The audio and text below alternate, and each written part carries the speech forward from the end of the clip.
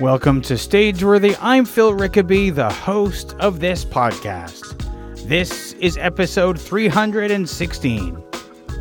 If you enjoy Stageworthy, please consider supporting it.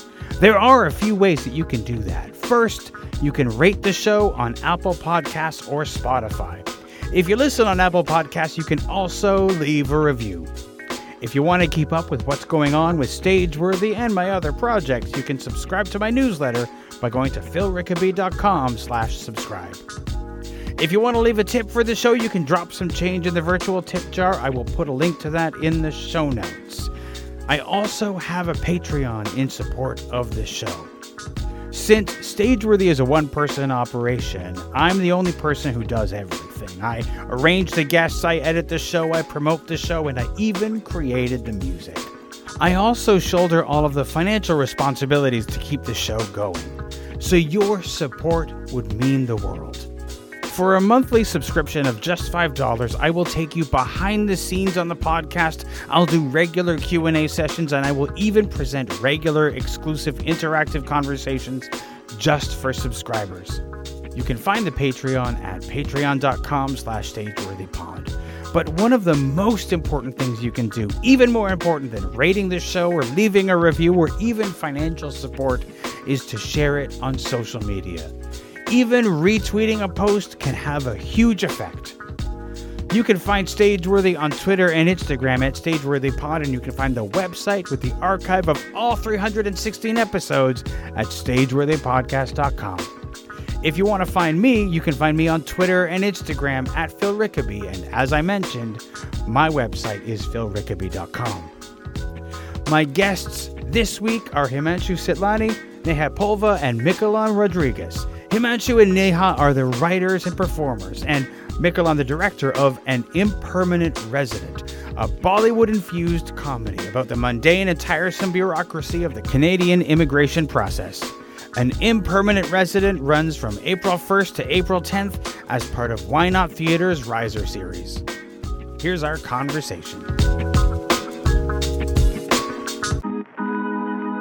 So to jump in, could you, one of you, two of you, as many people as want to jump in, tell me about Impermanent Resident?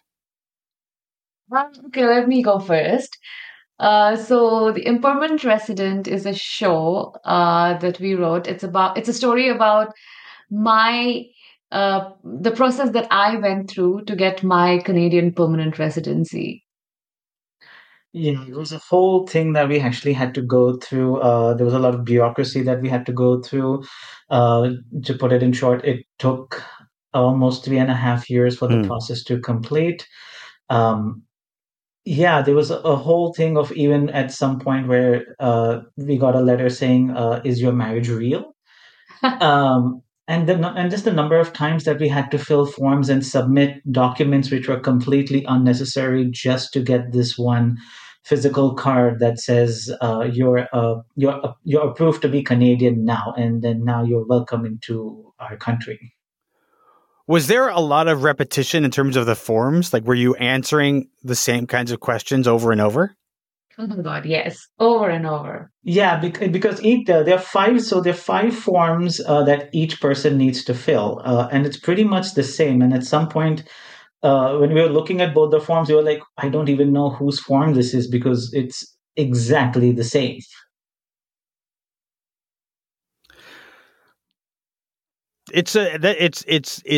I think it's one of those like Kafka-esque processes, it sounds like.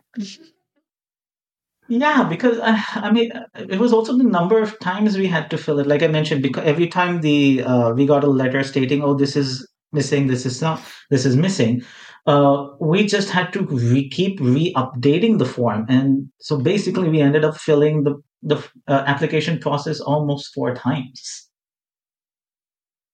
That is a lot of times to fill out a form. And just to say, basically, this is our name, this is our address, and this is why we want to come to Canada.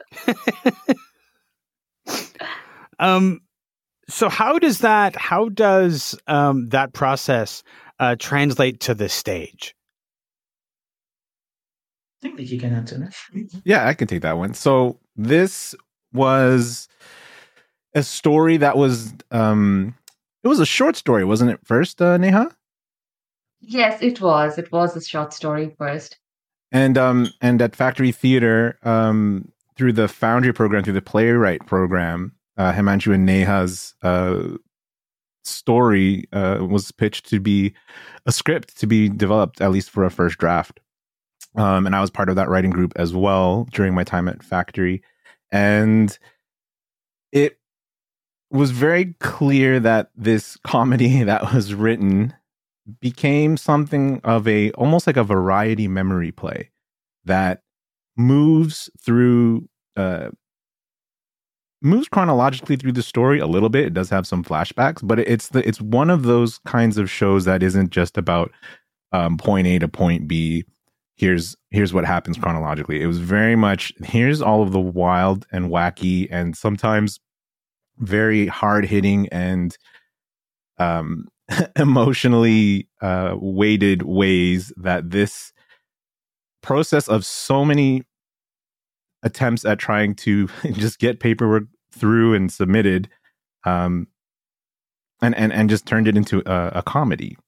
And I think that it fits it oddly well, especially with the goal of it to be a comedy, or at least to be much lighter than how the story could go, or could have gone even. Because at that point, when we were completed the first drafts of all of our plays, and they had completed their draft during our time at Factory, they still hadn't gotten the result of their latest attempt at permanent residency. And it wasn't until, spoilers, it wasn't until the day that we presented excerpts from it for an audience that I found out that they had just gotten it. Like the story had a conclusion. And it was just kind of amazing to see them pull this kind of story off. And it was what made Factory pick it up for further development the following season. And in that season is when I was helping to facilitate the workshop that I realized, I'm picturing the scenes of this as we're reading it. Compared to when we were writing it, I was so focused on my own script that it just never came to mind to think about even developing beyond just the first draft. It was so while this was being created, there was the ending, or what the ending would be, was completely unknown. Correct. Was there an alternate ending if you hadn't received it while you were creating the play? I don't think we actually had an ending, because it was one of those vague endings where we left it at a point where we left it kind of open-ended, where the audience don't really know if it's happened or not. Yeah.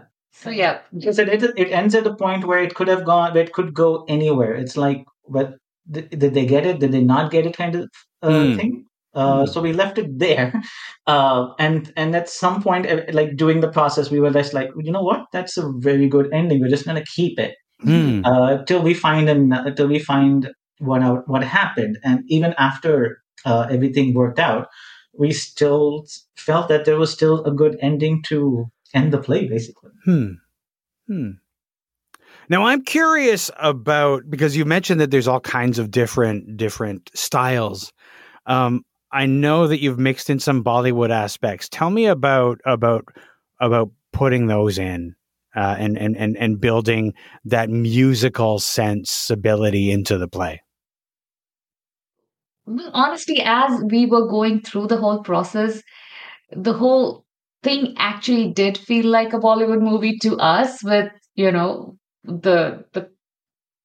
absolute drama and the comedy and the silliness of a lot of things that were happening. It actually did feel like a Bollywood film, and so many times we were like, oh my god, this is a Bollywood film.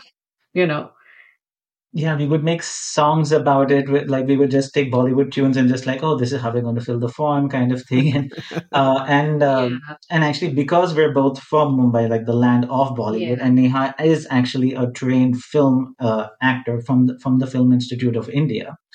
So even when she was writing, her visual sense of while putting it on paper was very visual and Bollywood style, and I complete from the complete opposite end where I'm like hardcore theater. No, no, we have to keep this theater thing going. And but Nina was like, "Don't you dare do that. Let's get the Bollywood in." Uh, Yeah. and we just kept going with it, and we found out that there was a lot more elements in it, and because we went through it, so it just made sense to just like add it and hype it up, basically. The, to me, it feels like the adding in those Bollywood aspects would heighten the drama, as well as sort of give it more of a, maybe a little bit more over the top, but give it more color, more pop. That's what I think it would sound like. Is that what you found when you added it? Yeah.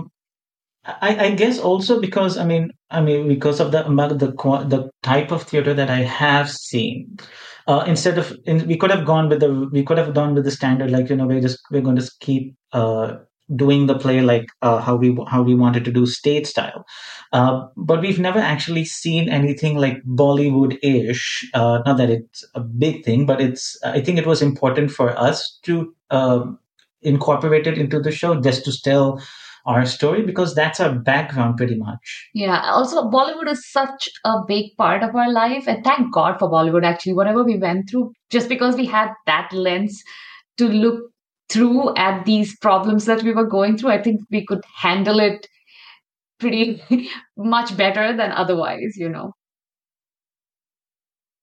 I often think about what is theater and what is other aspects. Like, how could you not put in something that was so much a part of where you came from and your background and where you were trained? The rules of what makes theater, I think, sometimes can serve to be broken.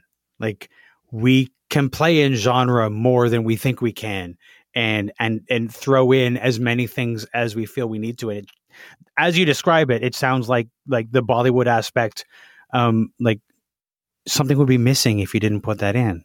Exactly. But it's also a lot to do with the theater training. Like back home in India, like when you do theater, you try and avoid Bollywood because Bollywood is everywhere. So the one place that you don't want to have too much Bollywood is in the theater, and like keep it like a theater space. So, but in Canada, it's a completely, we actually had to untrain ourselves, because we can actually add our own culture as part of the show, and we can incorporate it, which is very different than what we've been taught back home. But it was very important, we felt, to incorporate it. Mm-hmm. Mickey, I'm curious about your role in this part of production. What was your part in helping to bring this to the stage? As far as, like, you mentioned like being there as they were working on theirs and you were working on yours, and now working to bring it to life. Tell me about that process for you. Yeah, absolutely. It was in the season after it was written, and went through workshops and through a staged multiple attempts at stage readings. It's kind of the story of this play, is that it's third or more times the charm to make any of it move forward. Because actually, why did it take us 3 times to put it up again? One was weather. What was the other one? So the first time was the big snowstorm in January, and then it was rescheduled to March. But then I think Matt was unavailable. Yeah, I think that's what it was. Yeah, and Matt was unavailable, so that's why we had to reschedule it for the third time. Yeah, and then of course the pandemic gave us 2 extra years to think about what we wanted to do with it. But essentially, after doing the staged reading,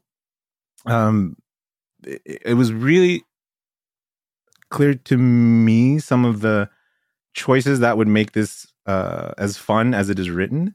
And for the first time kind of ever for myself, I kind of wanted to direct it, to direct something.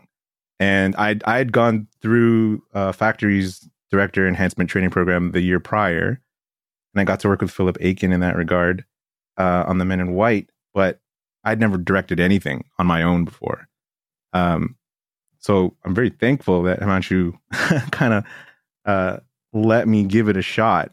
And really, it wasn't until Himanshu came up to me one day in the office and said, "Hey, we got into Riser, the Riser Festival from Why Not?" That I went, "Oh, it's real. It's time. Oh no." But I think part of what makes this process, or what has made this process less scary for me, is in the fact that we were friends through the process of creating it. So I kind of had a head start and an insight into it, because I mean, part of the exercises that we did while coming up with our first drafts was to do something related to each of the playwright's plays. And of course, for an impermanent resident, we were all sitting around filling out immigration forms. And just so that we, as the other playwrights, could viscerally feel what it's like to fill out the same damn information multiple times as if you couldn't read it off the first sheet.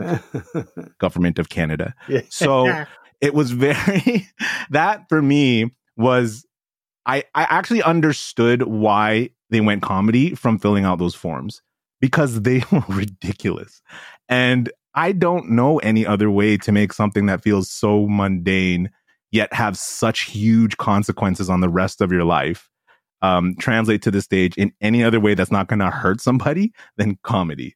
Because either go, in my mind, in my very emerging director mind, it could either have been a play about filling out forms, and then it just becomes, I guess, I don't even know. And then the other option is that it is just this process where someone just feels stuck for years and years.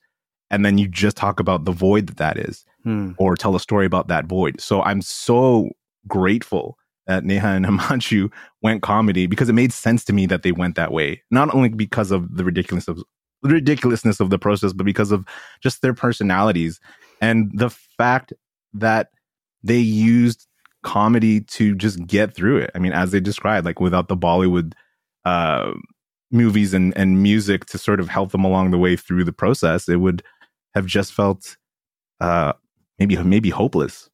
Go ahead.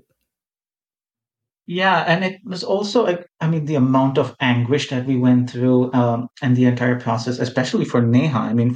I still could go out, do things, work, but Neha was just cooped up at home for that 3.5 years, waiting for this one letter saying that she's approved to be Canadian, so she could start work. So, the only way we could relate to that anguish for us was through comedy, because there was nothing else. It was just, instead of just being sad all the time, the only way we got through that entire time period was just trying to make each other laugh and try and see the bright side of these things.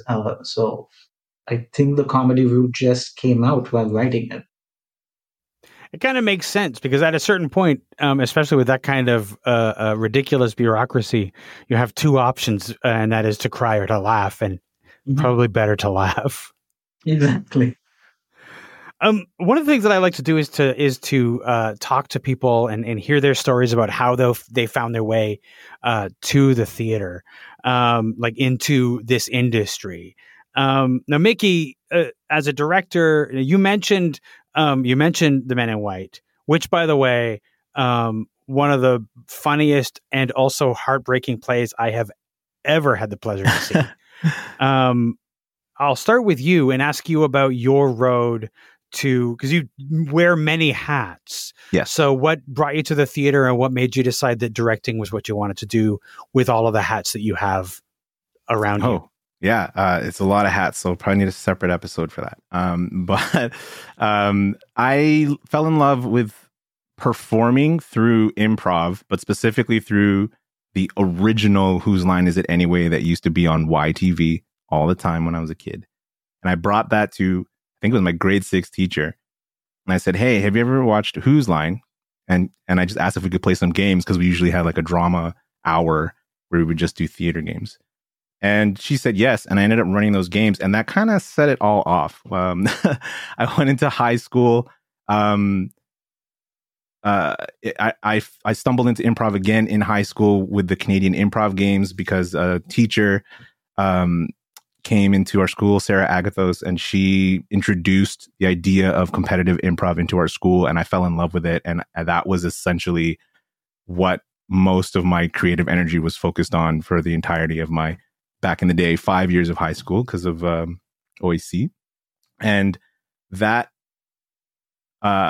process of always being in the drama room, always doing improv, always being with other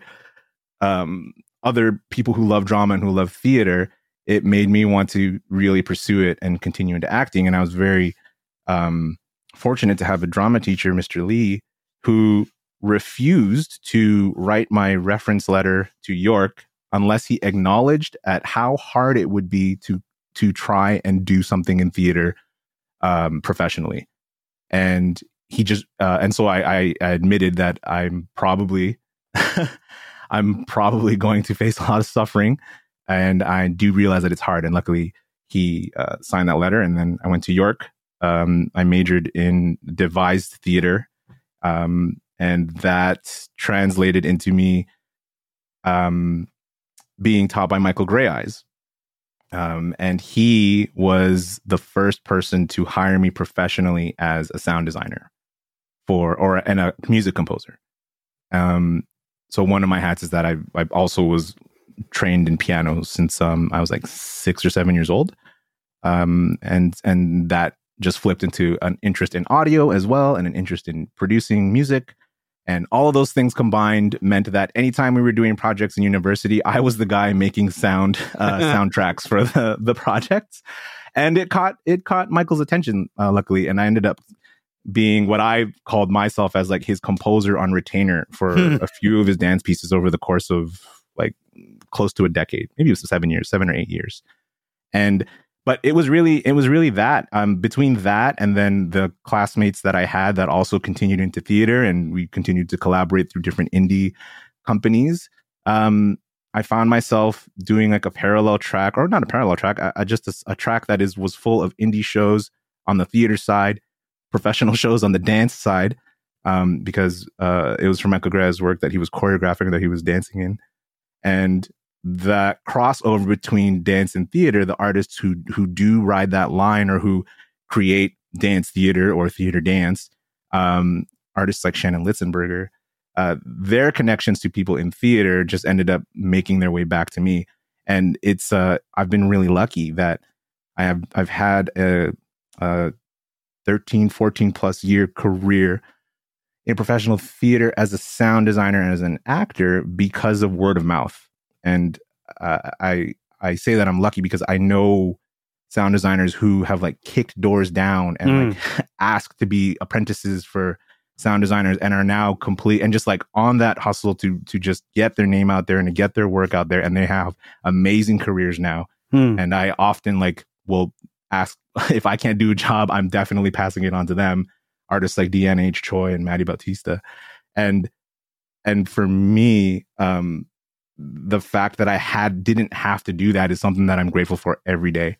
And so any opportunity that I get to expand upon that, I just look at it as a yes until further notice. And so that, and it's all connected because theater community is so small that like the people who hire me for sound designers, they'll see me like fooling around during like tech week and just like acting as a character, and they'll be like, you should audition for this thing. And they don't know that I'm already an actor.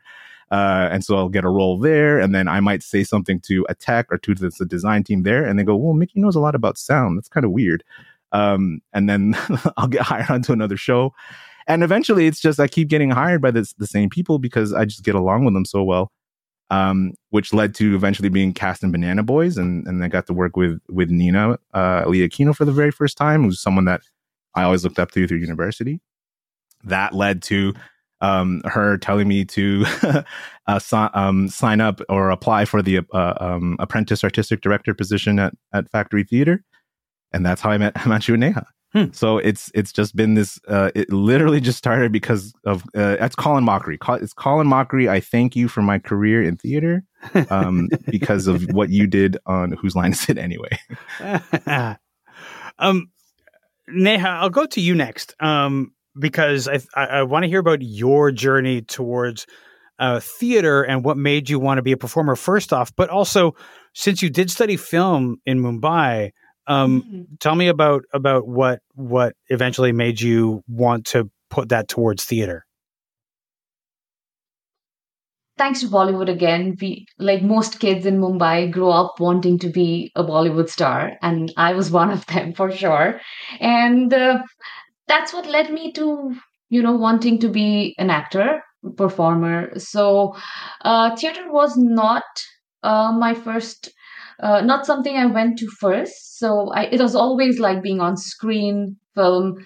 So that's how I decided to do an acting course, for which I went to film school called the Film and Television Institute of India. It's one of the biggest film institutes in Asia. So I managed to get a seat in the acting program, and I studied acting there for 2 years.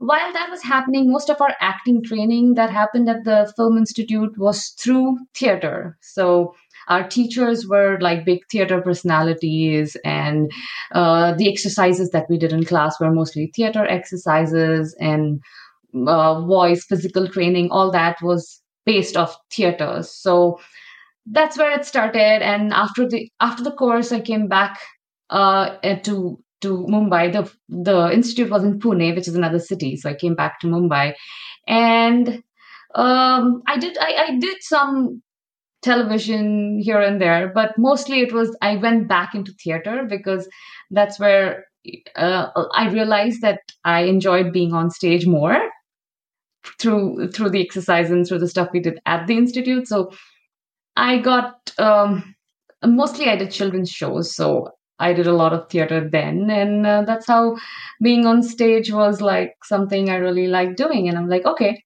I'm going to do this. Now, one of the things that you've done that you also do is you have a cooking channel.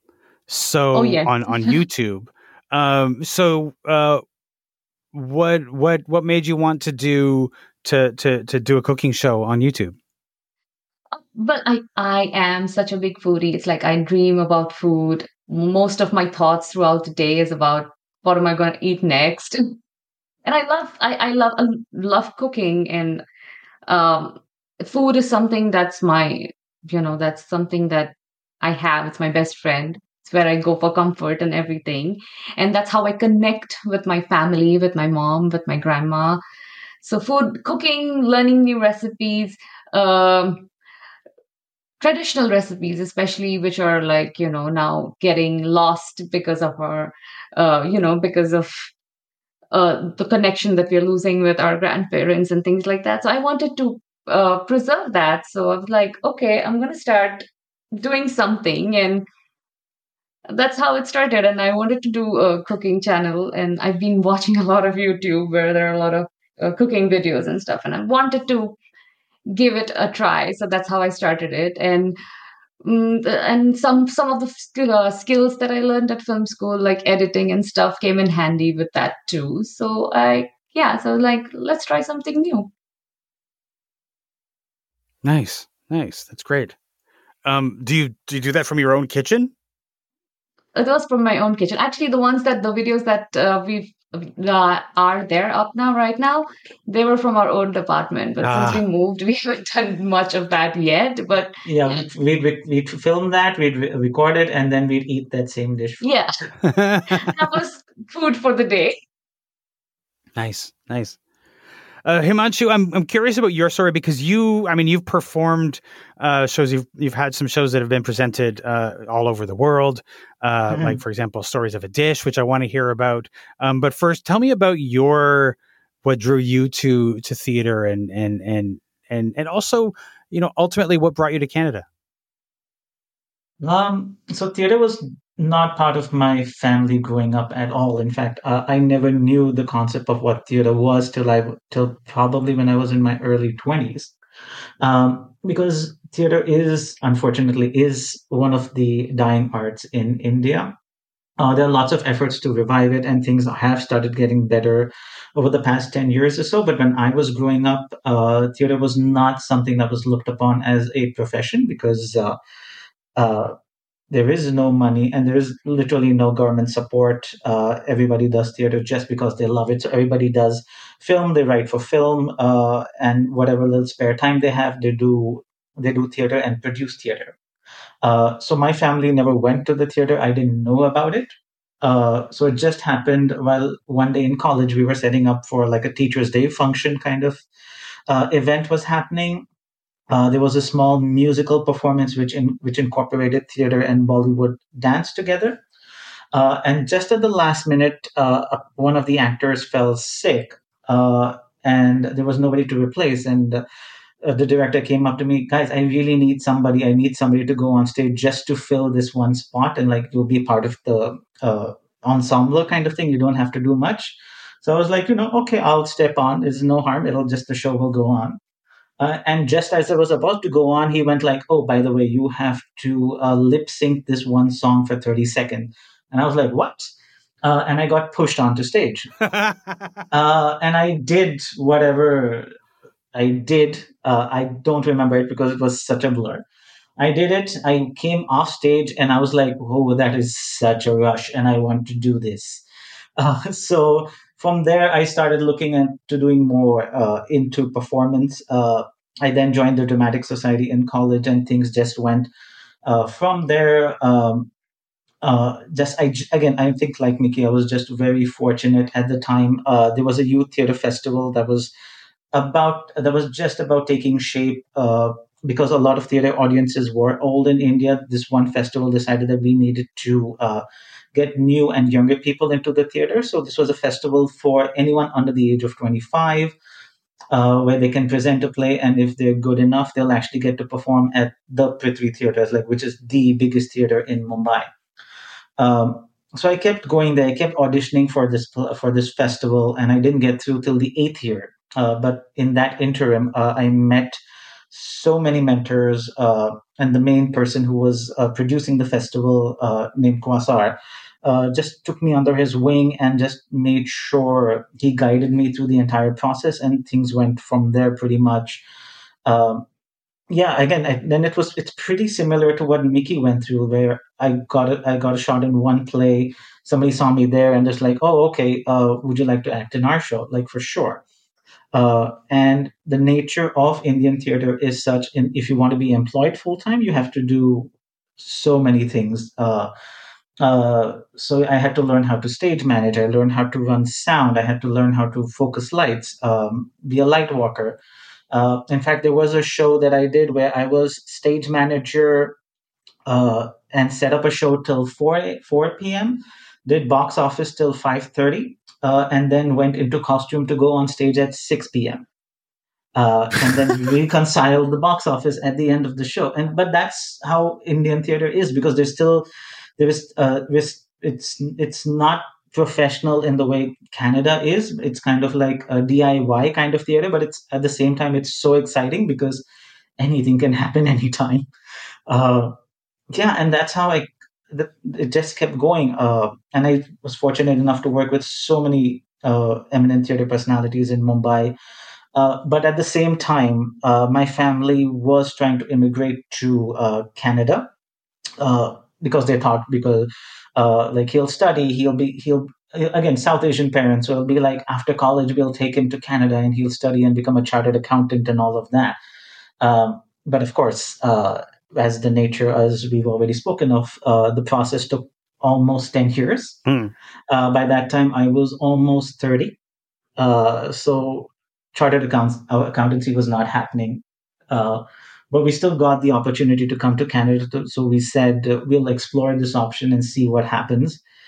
Um, and when we came, things got in the way. I kept going back to Mumbai, and actually, I did meet Neha on a children's show that she was doing, where I was running sound for. Got married, got her to Canada. 3.5 years later. So I didn't get into doing theater in Canada for the first 8 years while I was here. So it was around the time of the Foundry when I got into Factory, and that's where I met Mickey and everyone. So yeah, that was 2017, if I remember, Mickey. Or was that 2016? Yeah, it's 2017. 2017, yeah. So from 2010 to 2017, I was doing the new immigrant to Canada, doing the odd jobs to pay rent, till I got a grant from Toronto Arts Council where I could just take some time off work and just focus on getting myself into theater.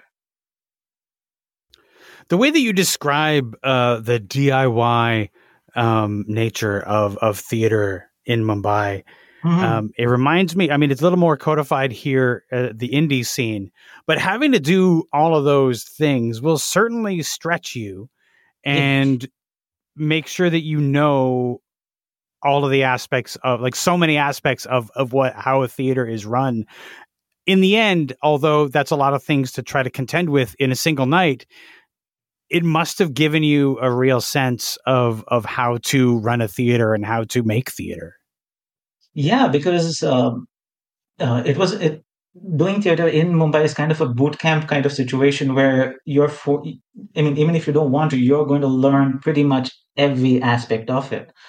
Then that's how I learned. Like I said, like not even talking about the stage managing part. I didn't even mention, like, doing before that. I was actually producer on the show as well. And in the morning, wait, let me clear that up.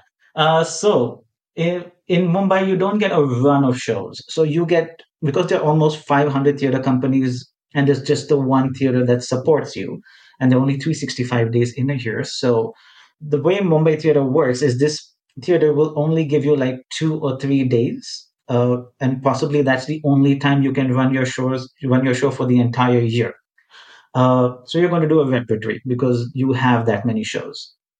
So you're pretty much going to be producer, production manager, stage manager, costume, makeup, box office, actor, if need to be, all on the same show. So yes, you will learn pretty much everything theater related just by working in there. And I worked there for almost 8 years. So I really knew in and out of how to do everything in the theater in those 8 years. I can imagine. This play that was a short story, to turn a short story into a play is a process. Obviously, you can't just, it doesn't translate one to one. So the process of turning the short story into a play, can you talk about how that worked? Like, how much, for example, how much did you have to lose and how much did you get to keep? Like, how do you convert, or how did you convert this short story into a play? I think it was thanks to Nina, because both of us didn't have any experience in playwriting as such. And that was a short story that I wrote. So and actually, when I wrote it as a short story, I'm like, oh my God, there's so much more I want to still, write, still say. So, in my head, it was always a Bollywood film. But when we went into Foundry, and when Nina saw the short story and her guidance, I don't think it would have been possible to turn this short story into a play without her guidance. Yes. Yeah, because we entered it thinking as it's a one-person show. Yeah. Because it's Neha telling her story through the process. And as we were going through it, while writing it, it was just like, it should, it's like it should be your story together, because it's not just a one person. It involves two of us, and both of us are going through this process. It is heightened. It is Bollywood melodrama infused for sure, but it's pretty much exactly what we went through. So we pretty much got to keep, I think, everything, like what we went through, the people we met, the forms that we had to fill. So we pretty much were able to keep everything, because, I mean, it was, as Nina said, it was it was so honest, and we're not faking any of this. This is exactly what we're going through, and it's life. It's drama is life is basically what was happening at that time. Mm-hmm. When I think about it, I can't even pin down a scene that was cut. Like, there's nothing that comes to mind as like, it's too bad we don't have that scene anymore. Oh yeah, absolutely. Yeah, I think the only thing is I think it was a linear show, so the only thing we did was just like play with timelines a bit, which was exciting to do. But yeah, what we wrote is pretty much it stayed from the start till the end. And as Mickey said, because we were going through the process while we were writing the show, every time we came, it was a new thing, and we just were able to incorporate all of it. Yeah, it was like, guess what happened today? Guess what letter we got today? So we just added as it happened. Yeah, we got this phone call today, and it was like, all right, take 20 minutes, write me a scene. Okay. No pressure. No pressure. So tell me about where we can see this play. Yes. So after 2 pandemic years, which was supposed to happen in 2020, we are playing as part of Why Not Theatre's Riser Project 2022 at the Theatre Center. It is happening from April 1st to the 10th. And it is produced by the theater company that Neha and me started, called Nautanki Bazaar. Nice. So this play was going to go up was it going to be the spring of 2020 that it was initially scheduled for? It was scheduled April 2020. We were actually in rehearsals. We were 10 days from opening, Mickey. I mean, we were a week into. We had completed a full week. Oh. The anniversary of us stopping rehearsal, our last rehearsal was yesterday. It was 2 years to the day. Yeah. And it was interesting because, like, as a first time director, I'm like, oh my God, is it normal to be able to block a play in a week? And so we were really excited to see what happened the weeks after. And then the lockdowns started right then and there. So yeah, and there's been attempts to bring it back through Riser. They have very graciously sort of taken care of us each time Riser had the potential to come back. But Himanshu and Neha were really adamant on finishing what we had started because we had offers of doing it live stream, doing like digital or recording it and putting it online, which I'm a huge advocate for, but I also want to respect their wishes. And so agreed to sort of stay on board until we finish what we started and put an actual stage show for people to see live together. That decision to live stream or do it digitally is definitely a tough one, especially when you were so close to like performing it the first time. I mean, myself, I'm a huge advocate for both. Like, I don't think that one needs to replace the other, but I definitely see like something like this. It sounds like it lives on the stage, and that it might have lost something on a small screen. I think so. I would agree with that. And like, ironically enough, the play that has Bollywood elements just wouldn't work for what Bollywood would usually do, which is the screen. It's mainly because it's in the incubator, and it's mainly because I chose to do thrust style. But you're right, Phil, that it just wouldn't translate to camera in my mind.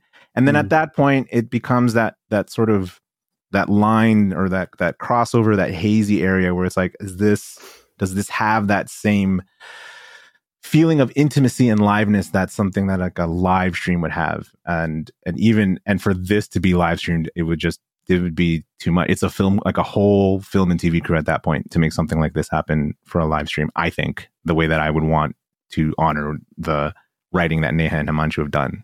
So I think you're right. I think that's why I agreed with Himanshu and Neha's feelings that it had to be done live.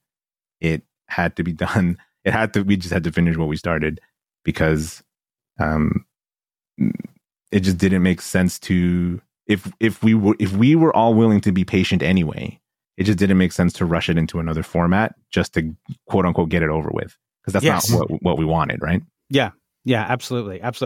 There is that fine line between, live streaming, and which is if you're going to live stream from the theater, that's a diminished experience for anybody who's watching, right? I think it can be complementary to like a live stream from a theater while the show's going on.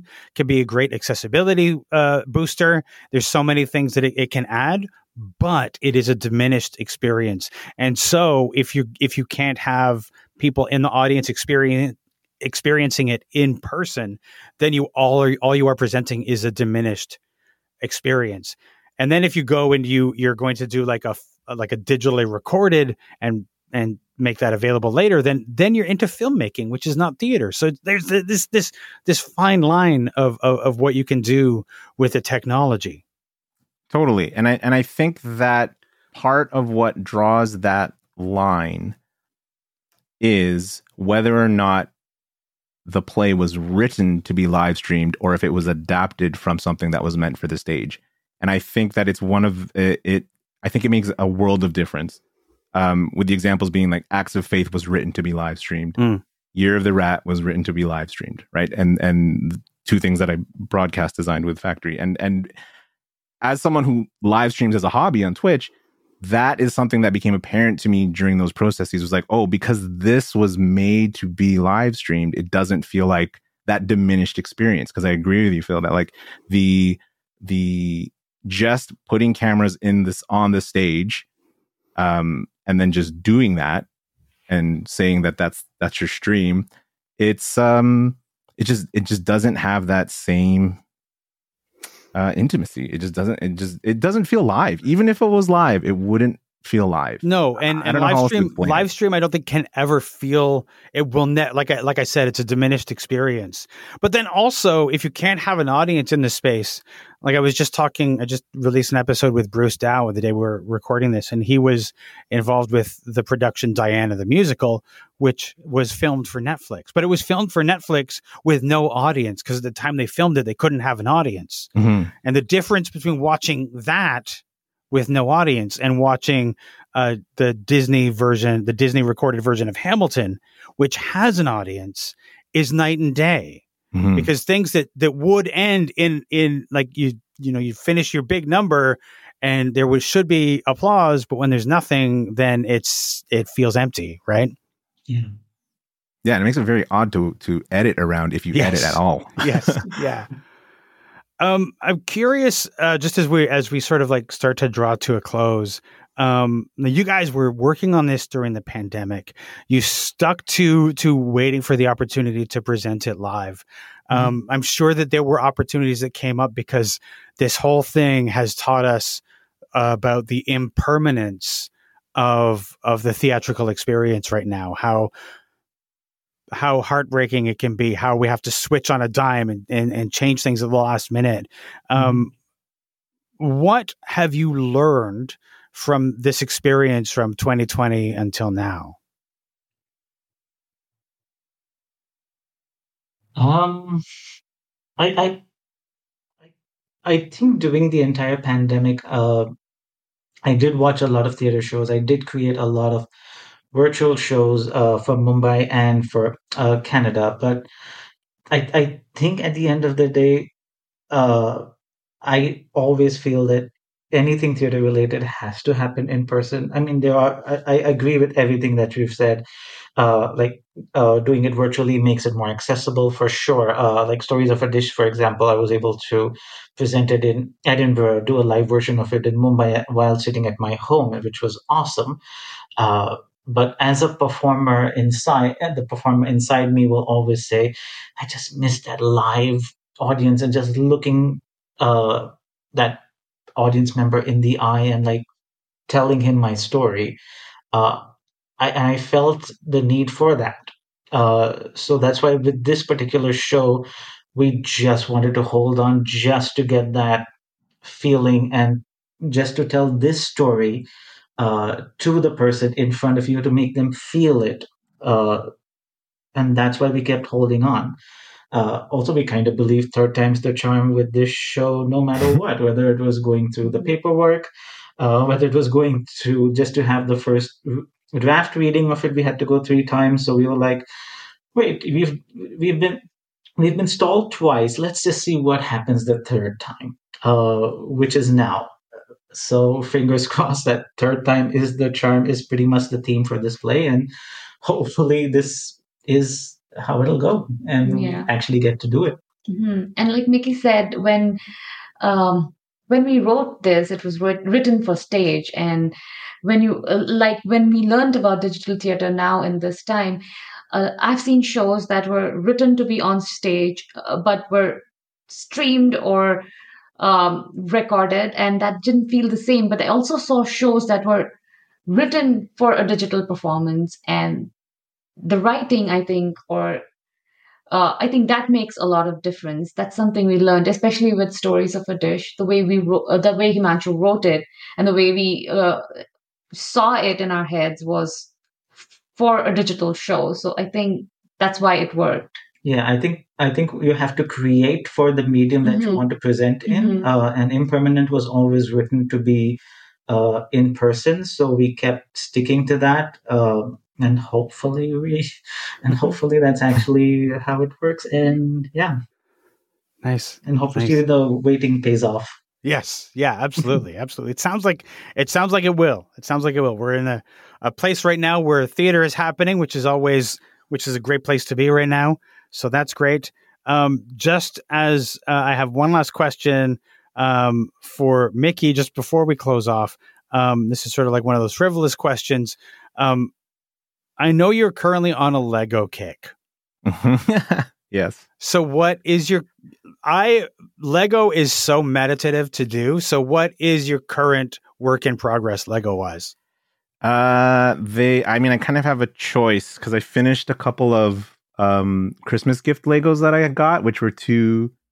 I think one was like they're cars. One's a Ferrari, one's a Nissan GTR. But what I got for my birthday in October, I still haven't cracked open, is a huge Ghostbusters Ecto 1. Like it's the car, the Ghostbusters car. No. And it's sitting on my kitchen table. And I don't know what I'm saving it for. I have no idea what maybe it's for the opening or the closing of this show. I don't know. But it's been sitting on that table since October, and I walk by it every day, and I'm like, nah, today's not the day. And then I'll just move on and sort of go through the rest of the day. But yeah, that's one. And then I like when I say a kick, I just like have a lineup. So there's Ghostbusters car is the number one. Second is NASA Space Shuttle Discovery. There's an R2-D2, like a big one, and the latest one is the Mandalorian helmet. Dang! Yeah, wow. I have a problem, Phil. It's not. It's not listen, okay. The problem is they're expensive, but as far as like they're fun to do. So yes, years ago, totally I was gifted a Lego set. It was my first Lego set in like, I don't know, since I was a kid. And as I was putting it together, I was like, why did I ever stop?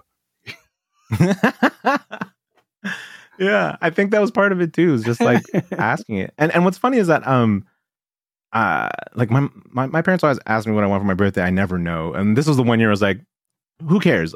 Lego. Here's a bunch of Lego sets. It doesn't matter which one, choose. My mom texts me. She's like, I'm on a Lego kick too. Out of nowhere, right? And so I guess it's genetic. I'm just taking after my mom, apparently. But And Himanshu, you're working at like one of the things that you do is you're working at Factory Theater and the patron services. So how long have you been doing that, and what draws you towards that aspect, that supportive aspect of in the theater world? Again, I think it all stems from what I learned in India. I just loved being part of the theater, and it really didn't matter what position I was. I just wanted to be involved in as many productions as possible. Also, because it was monetary, like the more plays I was a part of, I would make money and could make a living from doing theater in India. So, and I guess that passion just drove. So it really didn't matter what I was doing as long as I was involved with the theater. So I've been part of Factory Theater as the patron services manager since November of 2018.